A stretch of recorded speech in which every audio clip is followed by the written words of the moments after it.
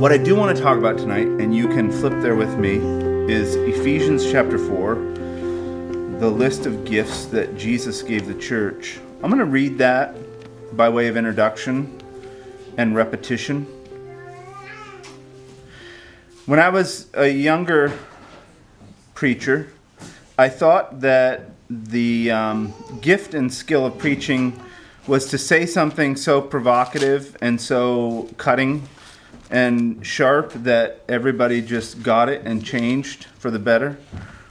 Over years of ministry, what I've realized is that repetition is what makes a difference for people. Hearing something over and over again over the course of weeks, months, and years is actually what causes the church to shift focus or to change behavior, to do something. So I've been on a track which is not normal for me. I don't usually preach series. I get bored, to be honest, and it's hard for me to stay focused. I'm a little bit of a spiritual attention deficit kid. So this is a little bit out of my zone, but it's been really important to me. I think it's one of the, as a church planter, looking at our group here in Boston and looking at the church more broadly, these ideas of the system of the church and how we function and our gifts, especially what we all contribute to the body of Christ, is a really, really important subject to me. It's very, very dear to me. So we went through the list of the gifts in Romans 7, and now we're looking at Ephesians 4. And by way of repetition, we'll go over it again, that we're looking at, at least I do anyhow, Romans, the list of 7 gifts in Romans, I call motivational gifts. They're individualized. They're how you see the world. They're what matters to you. They're like your framework for interacting with the world.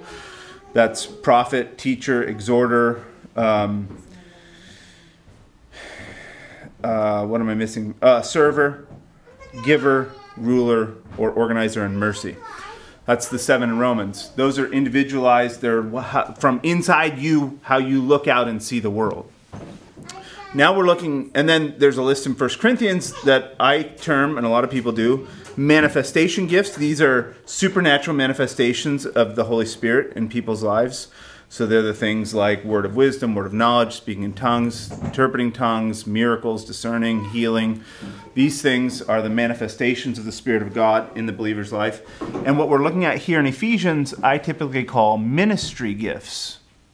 And the ministries are these kind of like places in the church where God's adding these ministries to the church in order to make us well-rounded. So they're kind of like an office that you sit in. I'm going to start here. I was going to end here, but I want to start here.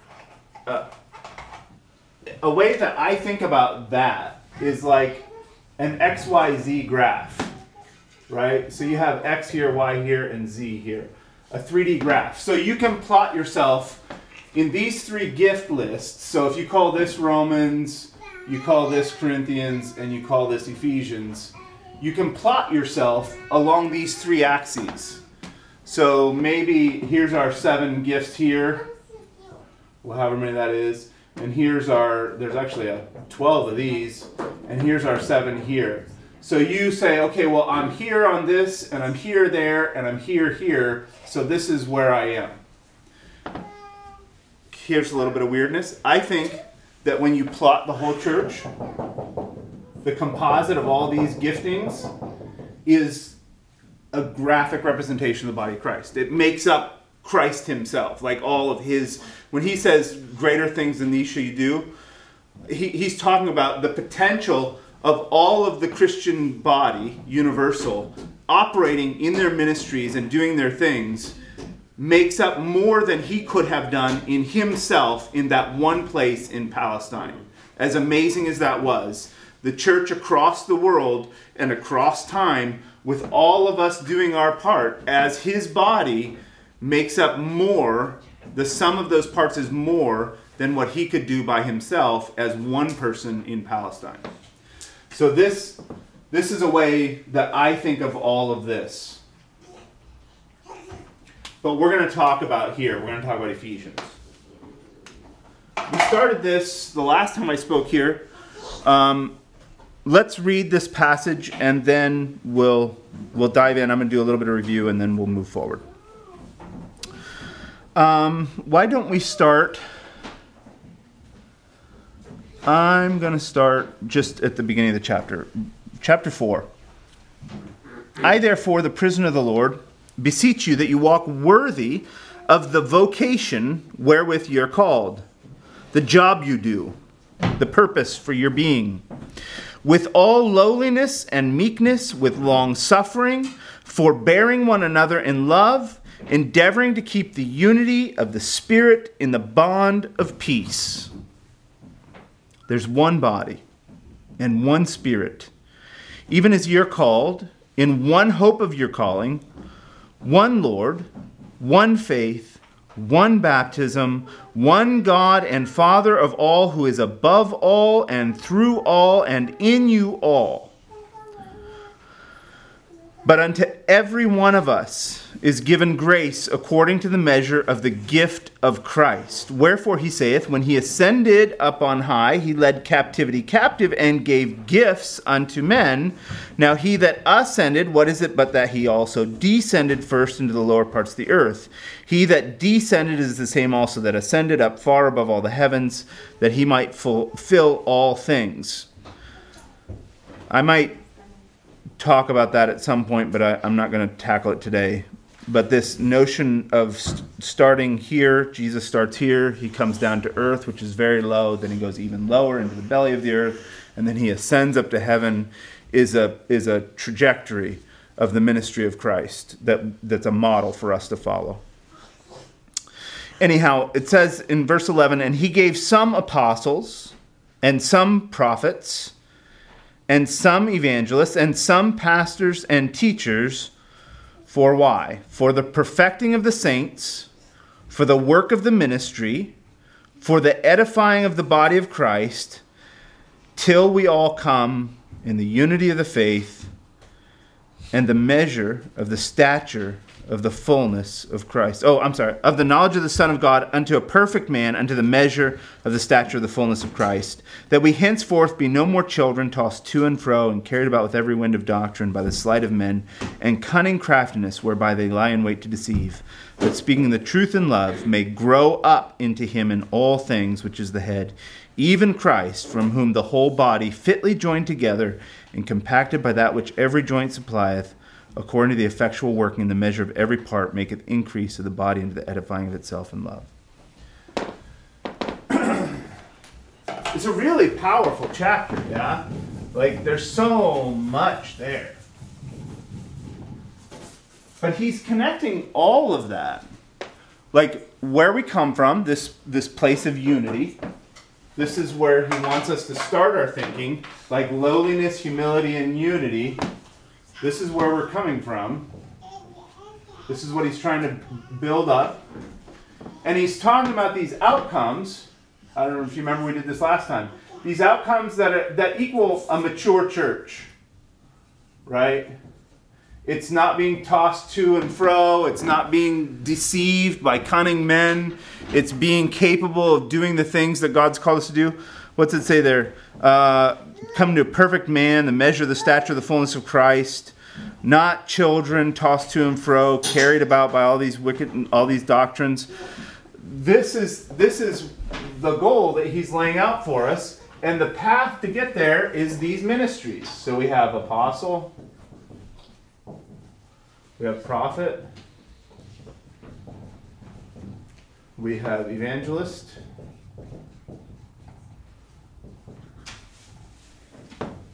and we have, in the King James it says pastor, we often call that shepherd. And we have teachers. And these hold up. They make this possible. And our thesis is that in much of the Western church, these have been taken away. And that the whole church has been built primarily out of the ministry, if you're lucky, with a shepherd, but often just out of teachers. And this cannot sustain a mature church. this has to fall. And it does. It falls in not accomplishing all these things. It can't keep itself doctrinally pure. It can't stay on track. It can't produce the ministries it's supposed to. It can't produce strength and maturity and stability. This just isn't enough. Because the Lord, He delivered to His church all these things. And He wanted them there. They're not ancillary. They're not incidental. They're not, well, if it works, do it. If not, whatever. They're the things He wanted to hold up to produce this outcome.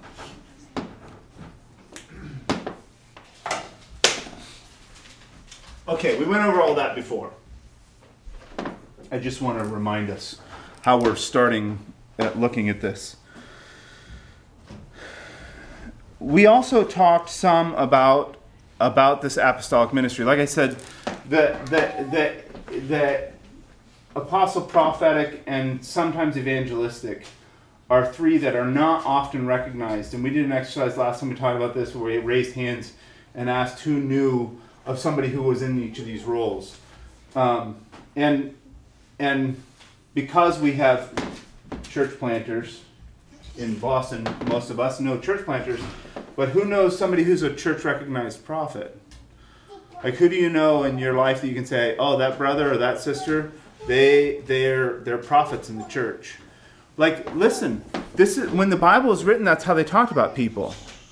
Like, in the apostolic and post-apostolic era, that's how they talked. The church was established by teachers and prophets. The people in Antioch that commissioned Paul and Barnabas, they're the prophets and teachers of the church. Set that all in order. They had people who they knew. It's not like, well, you know, prophecy is this kind of thing, and sometimes people say things and you find out later that that was really from God. These are people who are known for their role and their ministry of being prophets in the church. Stephen had daughters who did what? Prophesied. Anna was known as a prophetess. Philip, sorry. Agabus was a known prophet in his church. When that guy showed up and started speaking in the Spirit, you knew what his job was. Paul talks about these things in Corinthians 14, and that's the manifestation list in Corinthians 12, but by the time he gets to the end of that discourse in 1 Corinthians 14, he's saying, hey, here's how you use this gift properly in the church. 1, at most 2, and that by course, and if somebody else starts speaking, sit down and be quiet. That's how well the prophetic gifts were known. There were whole schisms in the post-apostolic church when the church in Rome started forbidding prophecy in the churches. Like, it was a democratized thing. There were people who were known as prophets all throughout the early church, and they would speak in the meetings as prophetic people. And the church in Rome at a certain point said, no more of this. It's too crazy. I don't want to deal with it. The bishop in Rome, it's the first bishop schism in the early church is over forbidding prophecy in the Roman church. So it's a big deal. And it's how the church was built. And it's really lacking. We're going to talk about that today. But I want to finish up apostles first. I feel like we have a little more. We talk about this church planting. I use those terms synonymously, so whichever one I say, just substitute whichever one you're more comfortable with. I just want to. The reason I continue to throw in the word apostolic is just so that we remember we are talking about a biblical role. That term is so abused and misused that there's good reasons to avoid it sometimes, especially in certain circles. But I want to remind us, we're talking about a biblical role. We're not just making this up.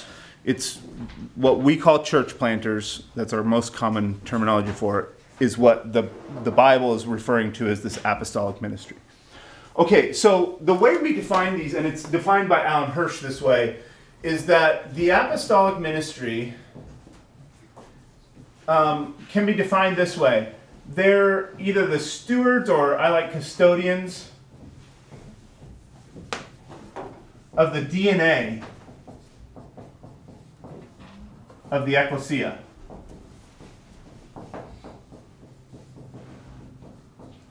And I like this for a lot of reasons. They're custodians. It's not theirs. It's not their gospel. It's not their church. They're caretakers. They're stewards. Steward is another good word. I like steward in the context of like the old world, when you had a household servant, like somebody for your ukos, somebody for your household that maintained your business and your debts and made sure everything was operating smoothly within your home. That steward that was often a slave, that's the kind of role that I think of the apostles in the kingdom of God. And Paul refers to himself very much in that category. It's good if you reign because we don't. It's good if you excel because we're debased. It's good if you're great because we're ignoble. This contrast that he draws, we're the low ones. We're just like, Paul views his apostleship as like a slave, a steward slave in the house of the kingdom of God. It's my job to take care of this stuff and make sure that things are working.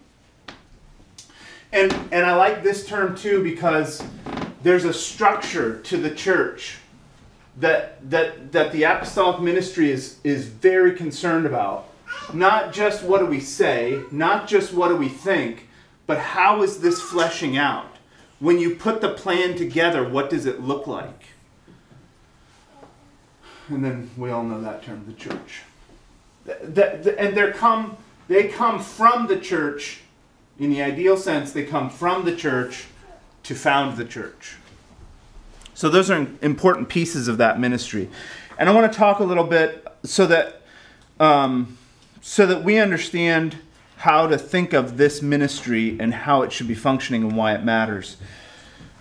Let's go back to the original context, right? Let's think about Paul being sent out from Antioch. So you have this church in Antioch, right? And at a certain point, it seems good to them and the Holy Ghost to separate these two brothers and send them, apostolos, send them out as messengers for the church in Antioch to found new Christian communities. And so they go here, and then they go here, and then they go up here, and then they go way out here, and they make all these little connections. And this is no small thing in the first century especially. Like, it's a miracle that this ever happened. I think about Paul's and his ministry all the time.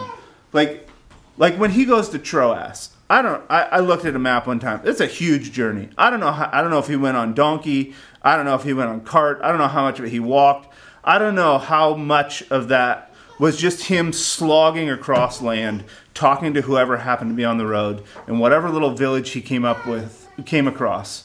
And in every place, he's saying the same kind of stuff. And he's bringing this message from his church in Antioch, where he's been sent to talk about Jesus in the Gentile world, to talk about this crucified Jew that somehow is God. Now, there's no Western civilization. There's no codified New Testament canon. There's no... what he's talking about, it's hard to contextualize that for me, because I live in the West, because I live in the 21st century, because I live millennia after him and the influence of his work. But in that day, well, like imagine just some you're on the train in the way into Boston, and some guy's like, yeah, I know this Taiwanese guy you've never heard of. He was God.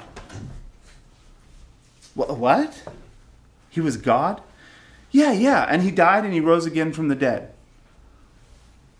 Okay, weirdo. Like, that's what most of the people that experience Paul talking about this stuff. And so in part due to his charisma and personality and long-suffering and forbearance and care and love of the people he encountered, and in part due to the manifestations of the Spirit that God worked with him and the other apostles, where there were healings and miracles and things were done that couldn't be done by men's flesh, people started to listen. And where they listened, there was a new little group of Christians. And these little communities start popping up. right? And then what happens is that he keeps going. Like, he's not here for terrible long. And then he's going on to the next place, and the next place, and then however much longer, years later, he's going to come back through, or one of his apprentices is going to go through. And now, that doesn't work. Now they've grown. It's all right, I don't need. Now they're bigger, but maybe this one's gone, and these ones have grown. What does that look like? What do these apostolic churches look like in the time from the first time that the apostle comes through, this apostolic team comes through and finds some men of peace and baptizes a few people and starts a new Christian community till they come back around again? What does that look like? This is what's fascinating to me. What does life look like in these little communities in the first century when they're beginning? Because they don't have cell phones, they don't have airplanes, they don't get to get Paul on the phone and say, hey, we've got a problem, what are we supposed to do here? They got, maybe if you're lucky, if you could track them down, you got a 3-month trip to send somebody with a letter, and then a 3-month trip back till he gets an answer, 6-month curve, a 6-month delay to get an answer from your apostle in some crisis that's happening in the church. It's pretty intense. Do you think that they were dependent on the Spirit of God? Of course they were. Because these were God's people. And He loved them. And He had worked for them. Thank you, brother. He had brought them there, and He was going to see them through. So when you hear Paul talking about the author and the finisher of our faith, Him who called us will lead us. These kinds of concepts are vitally important for these churches. And what's it like to be this guy? How do you know anything? Like what? You got a couple of guys with you, and you've got the Septuagint. So praise God, you can read the Old Testament in Greek, and that's it. How are you going to decide, like, didn't Paul say something about how we were supposed to dress? What did he say? Modest. What does that mean? This head covering thing? What was he talking about? Do you remember what he said? And then finally we write it down. Like, okay, now we've got something to go off of, but how much isn't on there? And what's this guy know? He's grown up in Colossae as a pagan his whole life. Now he's got a whole new perspective in the world. Well, I just can't imagine how complicated these scenarios were. Dealing with these kinds of things from Acts 15, like, how do I interact? I live in a pagan world. I have a pagan family. I've got temples around me. There's bathhouses. There's all kinds of filth in every direction. Pederasty, homosexuality, all kinds of iniquity, thieving, disgusting cities with, people on top of each other, sewers open everywhere, just all kinds of problems in these people's lives. But there they are, these new Christian communities, founded under the teaching and example of these apostolic men and the work that they did among them when they were there. Now, in this phase, I think about this, like going from here to here, this growing church movement in a few steps. What I mean by that is that I think of the church as going through developmental milestones, just like we think of a child growing up. When you have a baby, you're mindful of these milestones. Like, how old are they when they start sitting up? How old are they when they start holding their head up? How old are they when they start babbling? How old are they when they start feeding themselves? Like, all these milestones are developmental milestones, and they're within a normal range. Like, you're supposed to be doing this between here and here, and you're supposed to be doing this between here and here. And there's these phases that you expect a child to grow through. And there are phases that I expect a church to grow through. And I think that, so here, let's map it out a little bit. So this process of these apostolic teams coming into a new place and founding a new Christian community, why are they there? They're there specifically because of the apostolic people who came there. Their charisma, their care, their example, their witness, and their works. Well, that's all the makings of a cult of personality. Right? So all the potential is in these new little groups to just become little Paulite communities, or Cephite communities, or Pauline communities, which was happening, which the Corinthian epistle is written specifically to address. So we know it was a problem in these early communities. This idea that I'm a follower of Paul, I'm a follower of the one who came and brought the message to us. This is a real dangerous potential in these new Christian communities. So the first potential is a cult of personality. They confuse the apostle for who they're following. So what's the remedy? The remedy for this is itinerancy. Paul's not staying there. He's going to the next place. But that itinerancy, these apostolic people moving to the next place, has all the potential to create our next. Each one of these developmental stages for these new Christian communities is a potential fatal step. And we don't read about the ones that don't make it. I don't know how many there were. I don't know how many little places Paul plants a couple of disciples, finds a man of peace, and then we never read about again because they didn't make it past step 1 or step 2 or step 3. But the potential problem when the dynamic, charismatic leader leaves this area is a power vacuum. Who's going to fill the spot?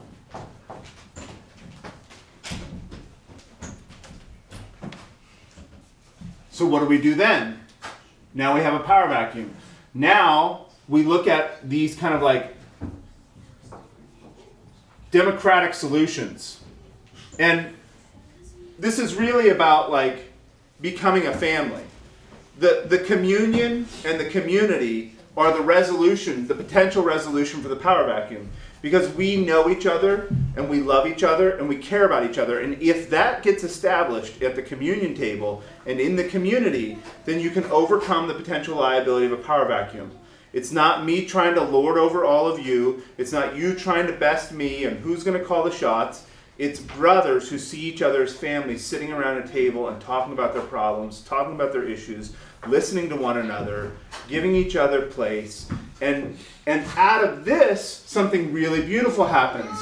Out of this, you start to develop ministries. Right? You start to see, well, who's good at conflict resolution? Who's good at counseling?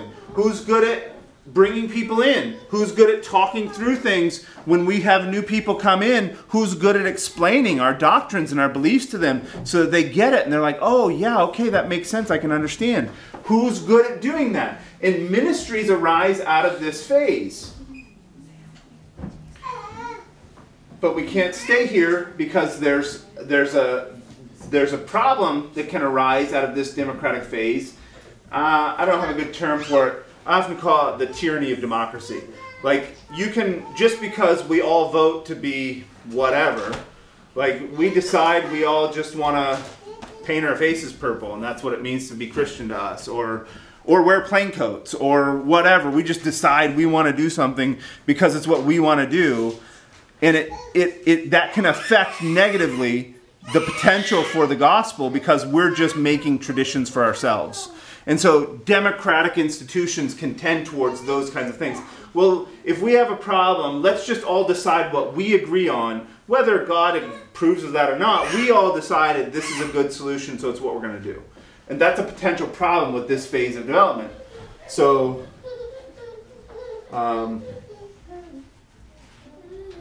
let's just call it tyranny of democracy. The resolution to this phase, the next developmental stage, is official leadership.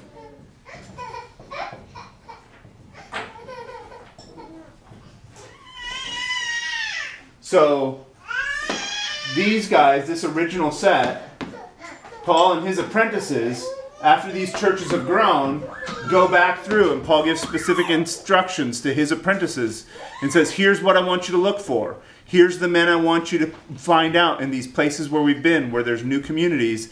I want you to find the men that are good at these kinds of things. I want them to be proven. I want them to be exercised. Where do they get proven? Where do they get exercised? Because ministries grew out of this democratic phase of church life. I want you to find the people who have done that work well, and I want you to set these churches in order with the ministries. And there's a potential, like this transition, each one of these transitions, you can see how there's potential to upset the apple cart, to flip things over, because you're doing a radically different move. This new developmental phase, everybody's got to flow with it. Everybody's got to change. Okay, we used to do it this way, now we're going to go this way. And that flexibility gets baked into this way of establishing church systems.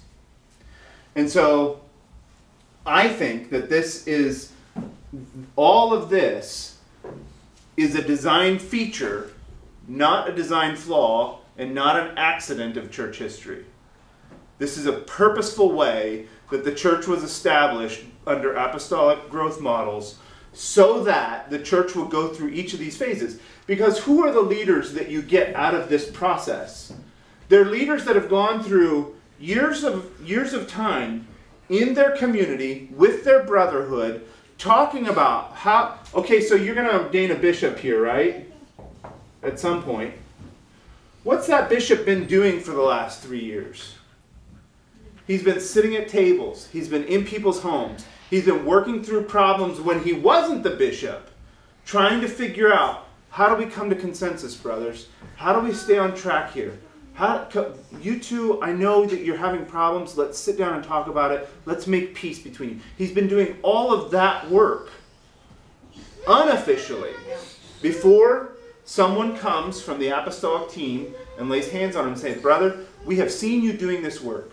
We recognize your skill and ability in these ways. You've been proven in the fire of adversity in these ministries, and we want to call on you to do this as your vocation for the church. And that's where the ordained ministers are born out of. That's why the requirements are essential. That's why they're as important as they are. And why the time of going through this process with your church is an important process for developing the kind of leaders that God wants out of the church. This is an apostolic growth model. And this is what we're trying to create in Followers of the Way churches, with Followers of the Way church planters. This is what our vision is for how to cause the church to grow across the country and across the world, is with a process just like this. It's worth mentioning too, when we talk about these leadership, we've talked about it already before, but the order of operation is that an apostolic team starts these new Christian communities, and as they grow, what the first obstacle that these new communities come across is logistical. So we start with deacons, just like Acts, right? You have the 12 in Jerusalem, and then they have the controversy with the Greek widows, and so they need deacons to put things in order, to keep things logistically moving forward. And then the last step is a long-term, durable, stable bishop. Plural. Plural in all those cases.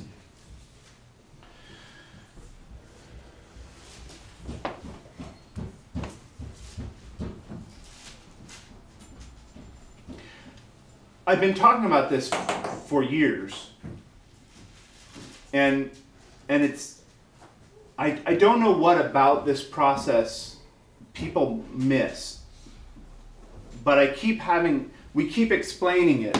And I think that looking at it, thinking about what was it like for Paul to start churches, how did that work, what did it look like, is the key to trying to understand what we're talking about when we look at these models. And maybe I've just been bad at explaining. quite possible. I want to give a little more definition, aside from this, practical definition, to what we expect out of the church planting role. There's 4 main responsibilities that we've enumerated from the record of the apostles in the New Testament. There's 4 main responsibilities that we draw out of these ministries when we look at them play out in the New Testament. One is the first responsibility for the church planting role is to establish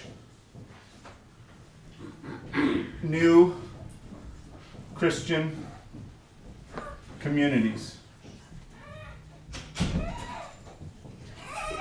I use this as very common shorthand. Are you all familiar with this?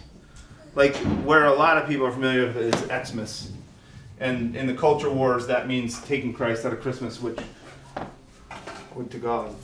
But X is Chi in Greek. It just is shorthand for Christ. So Christian is there. I write it in my emails all the time, and people I get angry responses like, "Are you trying to take Christ out of Christians?" and all this stuff. So just for the public record, that's Christian. So they found these new Christian communities. This is in doctrine and practice. They're supposed to establish what the beliefs and practice of these communities are. They're charged with teaching those things, bringing people in, explaining these things. This kind of holistic view of what the church should be is they're responsible for establishing that.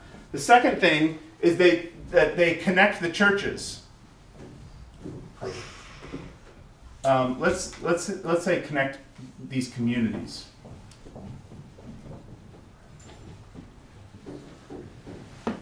In a network, via personal relationships.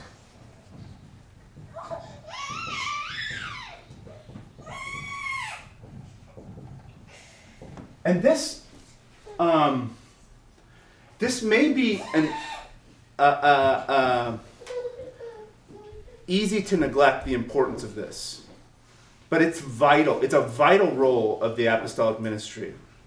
Here's why. Just a few different reasons. The idea that...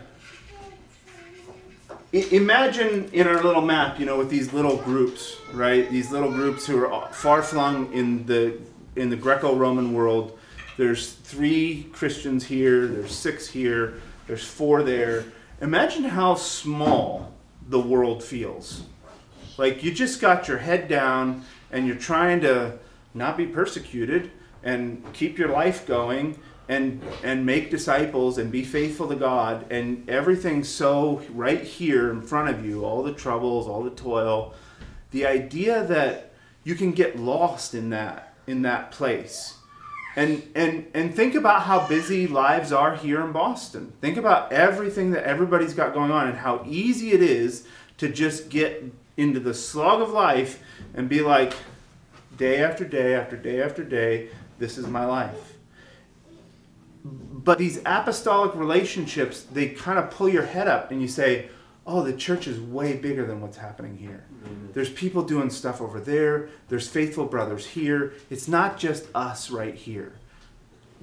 You get visitors to come through, and we have you have a brother from Minneapolis or a brother from Toronto, and you're like, oh, what's God doing there? And it's encouraging and it's uplifting to hear that whether I'm struggling here or things are going great here, that God's at work all over the place. It's not just us and our little family toiling and eking out our existence and doing whatever we can, but that God is at work here and there and there and there, and that the kingdom is moving forward. And I don't know about you, but that's a huge boon to my faith, to see God working in other places with other people, and these spontaneous growths and spontaneous discipleship and faithful brothers and sisters doing faithful things and becoming a challenge or an encouragement, or how did you guys do that? This opportunity to share information and resources. Resources are a huge part. The collection of offerings to send to Jerusalem for the famine is a huge part of the reason for these apostolic networks, but also for personnel. Imagine the value of relational networks in a persecuted world. For Paul to be able to say, I'm sending Sister Phoebe up there with a letter from me and the collection. I want you to receive her like you would receive me. She's worked for me. She's faithful. That kind of testimony from your apostle, like you can open the door and let Sister Phoebe in. You don't have to worry that she's going to narc on the church and bring trouble or make a mess with the people that are there. She's verified and vetted by our apostle. They know who. I got a call last week from the brothers in Minneapolis. Hey, Joshua and Patrick are here. Are they in good standing of the church? This ability to verify our networks and relationships and say, yeah, we're one of the same. Like, we can trust each other. There's a good, faithful testimony of this brother in this place, so you can know that he's faithful as you interact with one another. This stuff is really, really important. The third responsibility for the apostolic ministry is, excuse me, to weigh in disciplinary matters.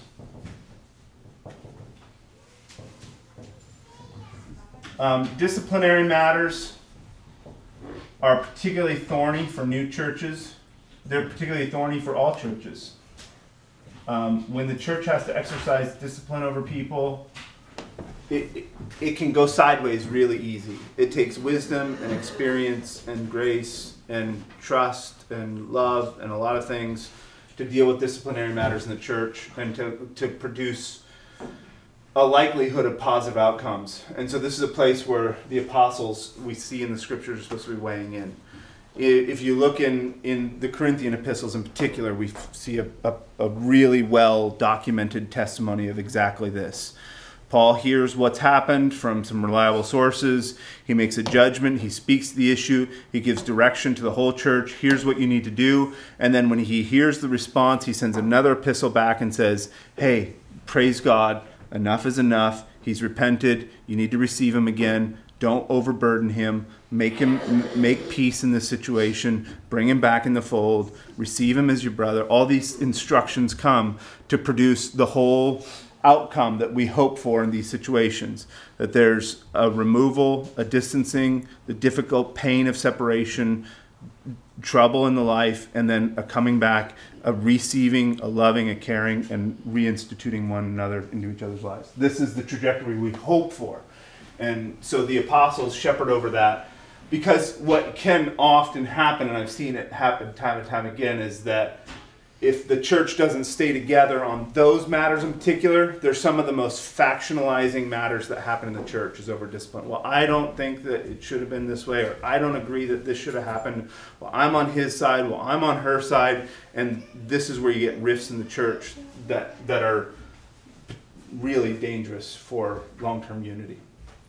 So that's another important place for the apostolic ministry. And then lastly, establish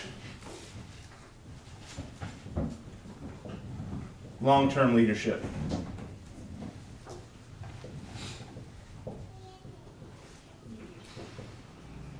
And this is essentially, in one sense, working yourself out of a job. Like, the apostle wants to get the church established to the place where he's not needed there anymore. I kind of think of it, Paul says you have 10,000 teachers in Christ, but not many fathers. I think of it as going from a father over the church to a grandfather. Like, there's still connection, there's still love, there's still wisdom to offer, there's still support and help that the church gets from the apostles, even after they're established. And we see these communications between churches and these durable bonds that come from these apostolic relationships that go well past the lives of the apostles. The connection between apostolic churches goes well into the post-apostolic era. And the way that they were relating each other through their apostles develops relationships that are long-term and durable for generations in the early churches. So that's kind of a practical definition and overview of the apostolic ministry. Just leave that up for now.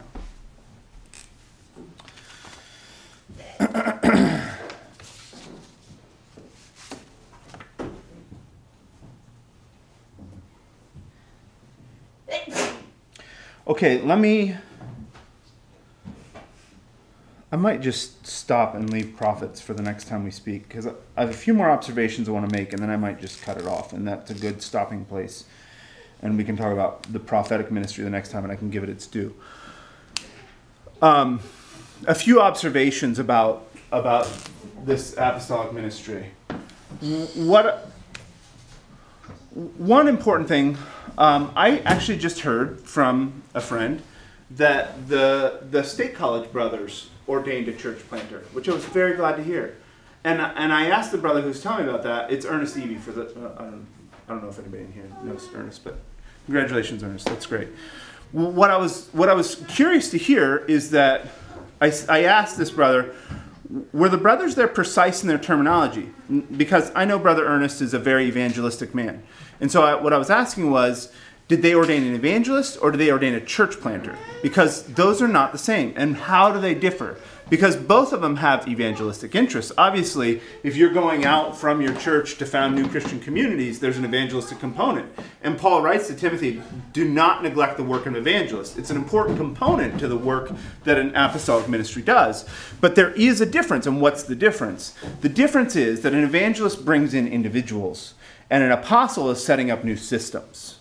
An apostle is creating a new environment for the church, a new community, not just a new convert. And that's the difference between those two ministries. So the evangelist in a given church is adding individuals. The apostolic ministry is intended to be sent out from the church to multiply the churches. We're not just adding people into the faith, we're adding churches who are systems and networks and communities that then do the work of the evangelist in that place. You see the difference? So that's one observation, is this difference between the evangelistic role versus the apostolic role. It really comes down to the difference between individual outreach and community outreach. Another observation is that I think it's really healthy, this notion of the apostles establishing long-term leadership. It's a healthy thing to model authority without having to be holding on to power and influence. A transitional form of authority is what we're talking about with apostolic ministries. These people have a very important authoritative role in these new Christian communities, but it's temporary. It's not something that's going to stay in that place forever. And the ability to transition power, right, to move from one phase to another, is a good model for us in how we should interact with authority. That authority is predicated on non-coercive methods. It's predicated on a lived testimony and witness in front of the people who are listening. And this ability to let go is a difficult thing, right? Like it is with our children, to watch your children marry and move on. It's difficult to let go. And this idea of church planters creating these communities or working very intimately with them for them to be alive and to keep moving forward, but not to hold on to that, but to let go and let it grow and let it become what God wants it to do, is a good model for how we should interact with authority. Another thing is that apostolic apprenticeships, like with Timothy and Titus, which are very well modeled in the scriptures, along with others, even John Mark and Barnabas and Silas, these relationships between apostolic men are, well, they're dynamic and complicated and sometimes difficult, right? Like with John Mark. And you see the full range of experience in that interpersonal relationship, and it pulls a lot of other people in, or Paul and Peter in their controversies with one another. These relationships are dynamic and complicated because they're ambitious, strong-minded, strong-willed men who are involved in these things. But the opportunities that come from having an apostolic growth model is that there's places for single people, there's places for young people, men and women, to be involved in a ministry that's really important to the church. It creates a whole world of opportunity, right? We harp a lot on the requirements of the offices, right? Especially for the bishop, that he has faithful children and all this stuff. This is for old men. It's called elders for a reason, all this stuff. Well, where are young people supposed to go? And I think there's a crisis in Western Christianity among young people, due in large part to not giving them dragons to slay and conquests to do and adventures to go on and work to do and something to put their hand to the plow and get busy and take some real risks with their life and their well-being in order to do something bigger than themselves. And that potential challenge to lay in front of young people, it comes out of the apostolic ministry. Zach Johnson has been instrumental in us having a church in Minneapolis. I would not have started a church in Minneapolis with those brothers there if it hadn't been for Zach's connections, Zach's labor, and Zach's work. And as a junior apprentice to my church planting ministry, he's been absolutely vital. He's been my Timothy there. And he's a little less now that he's married, which is instructive. But it's been vital to have a younger brother with more time and more capacity and a broader range of connections than I have to be involved in that work. And there's a church there specifically because of his work. And that's what's available to our single people in these kinds of church planting roles. And so we have this beautiful opportunity for mentorship, right? With older brothers who are in the apostolic ministry to work with younger people. Chloe goes with me and does some of this work too, both in Africa and in Minneapolis. Like, to be able to bring single people along and use them in these ministries is a fantastic opportunity for them to start thinking about what they want to do with their lives and whether or not they want to get married and change course and direction and change the focus of their life, or if they want to stay focused on church work. All of that becomes tangible and realistic under an apostolic church growth model, where there's work for our single people to do, and even particularly our young people. Guided, directed, meaningful, difficult work to do. So this multi-generational collaboration and mentorship is a great opportunity that comes out of this.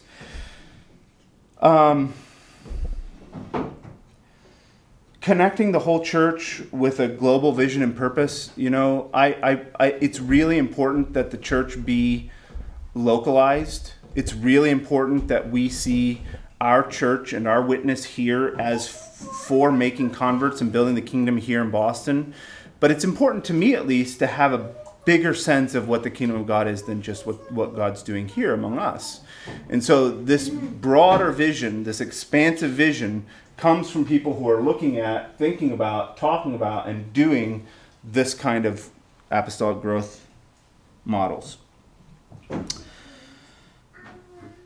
And a last observation that I have about the church planting ministry is that I think that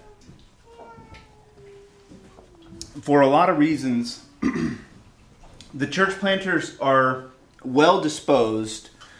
They have a broader, so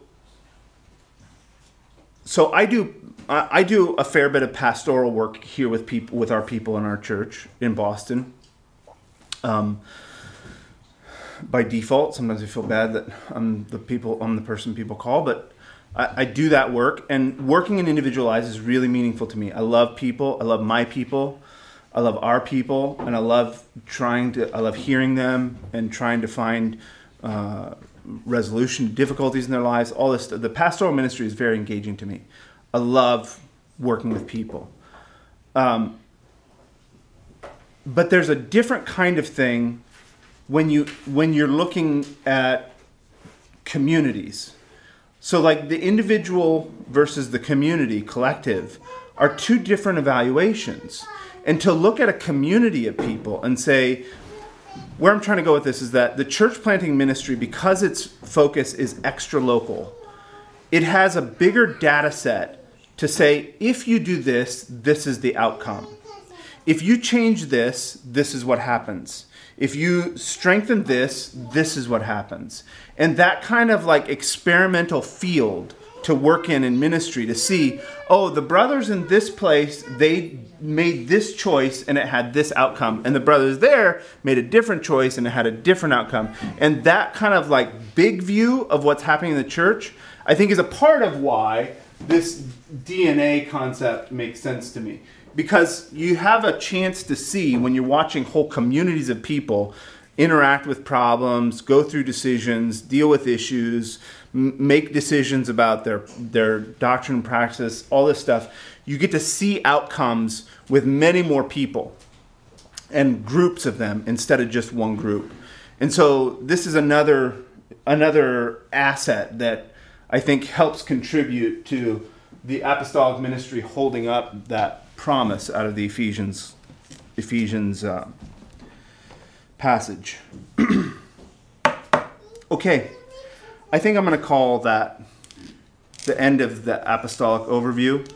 And the next time I speak, we'll talk about the prophetic ministry, which actually I'm really, really eager to talk about. I think it's something that we need to be thinking and praying about. I've preached over the years on the prophetic giftings, and we need to cultivate a heart to hear, because you have to choose to hear a prophet. Prophets are easy to ignore, they're easy to dismiss, and they're easy to turn your ear from. And we're not as much nobler or better than the Jews as we think we are sometimes. They had so much input from God through the prophetic ministries that they rejected time and time again, and we need to be mindful of ourselves lest we also fall.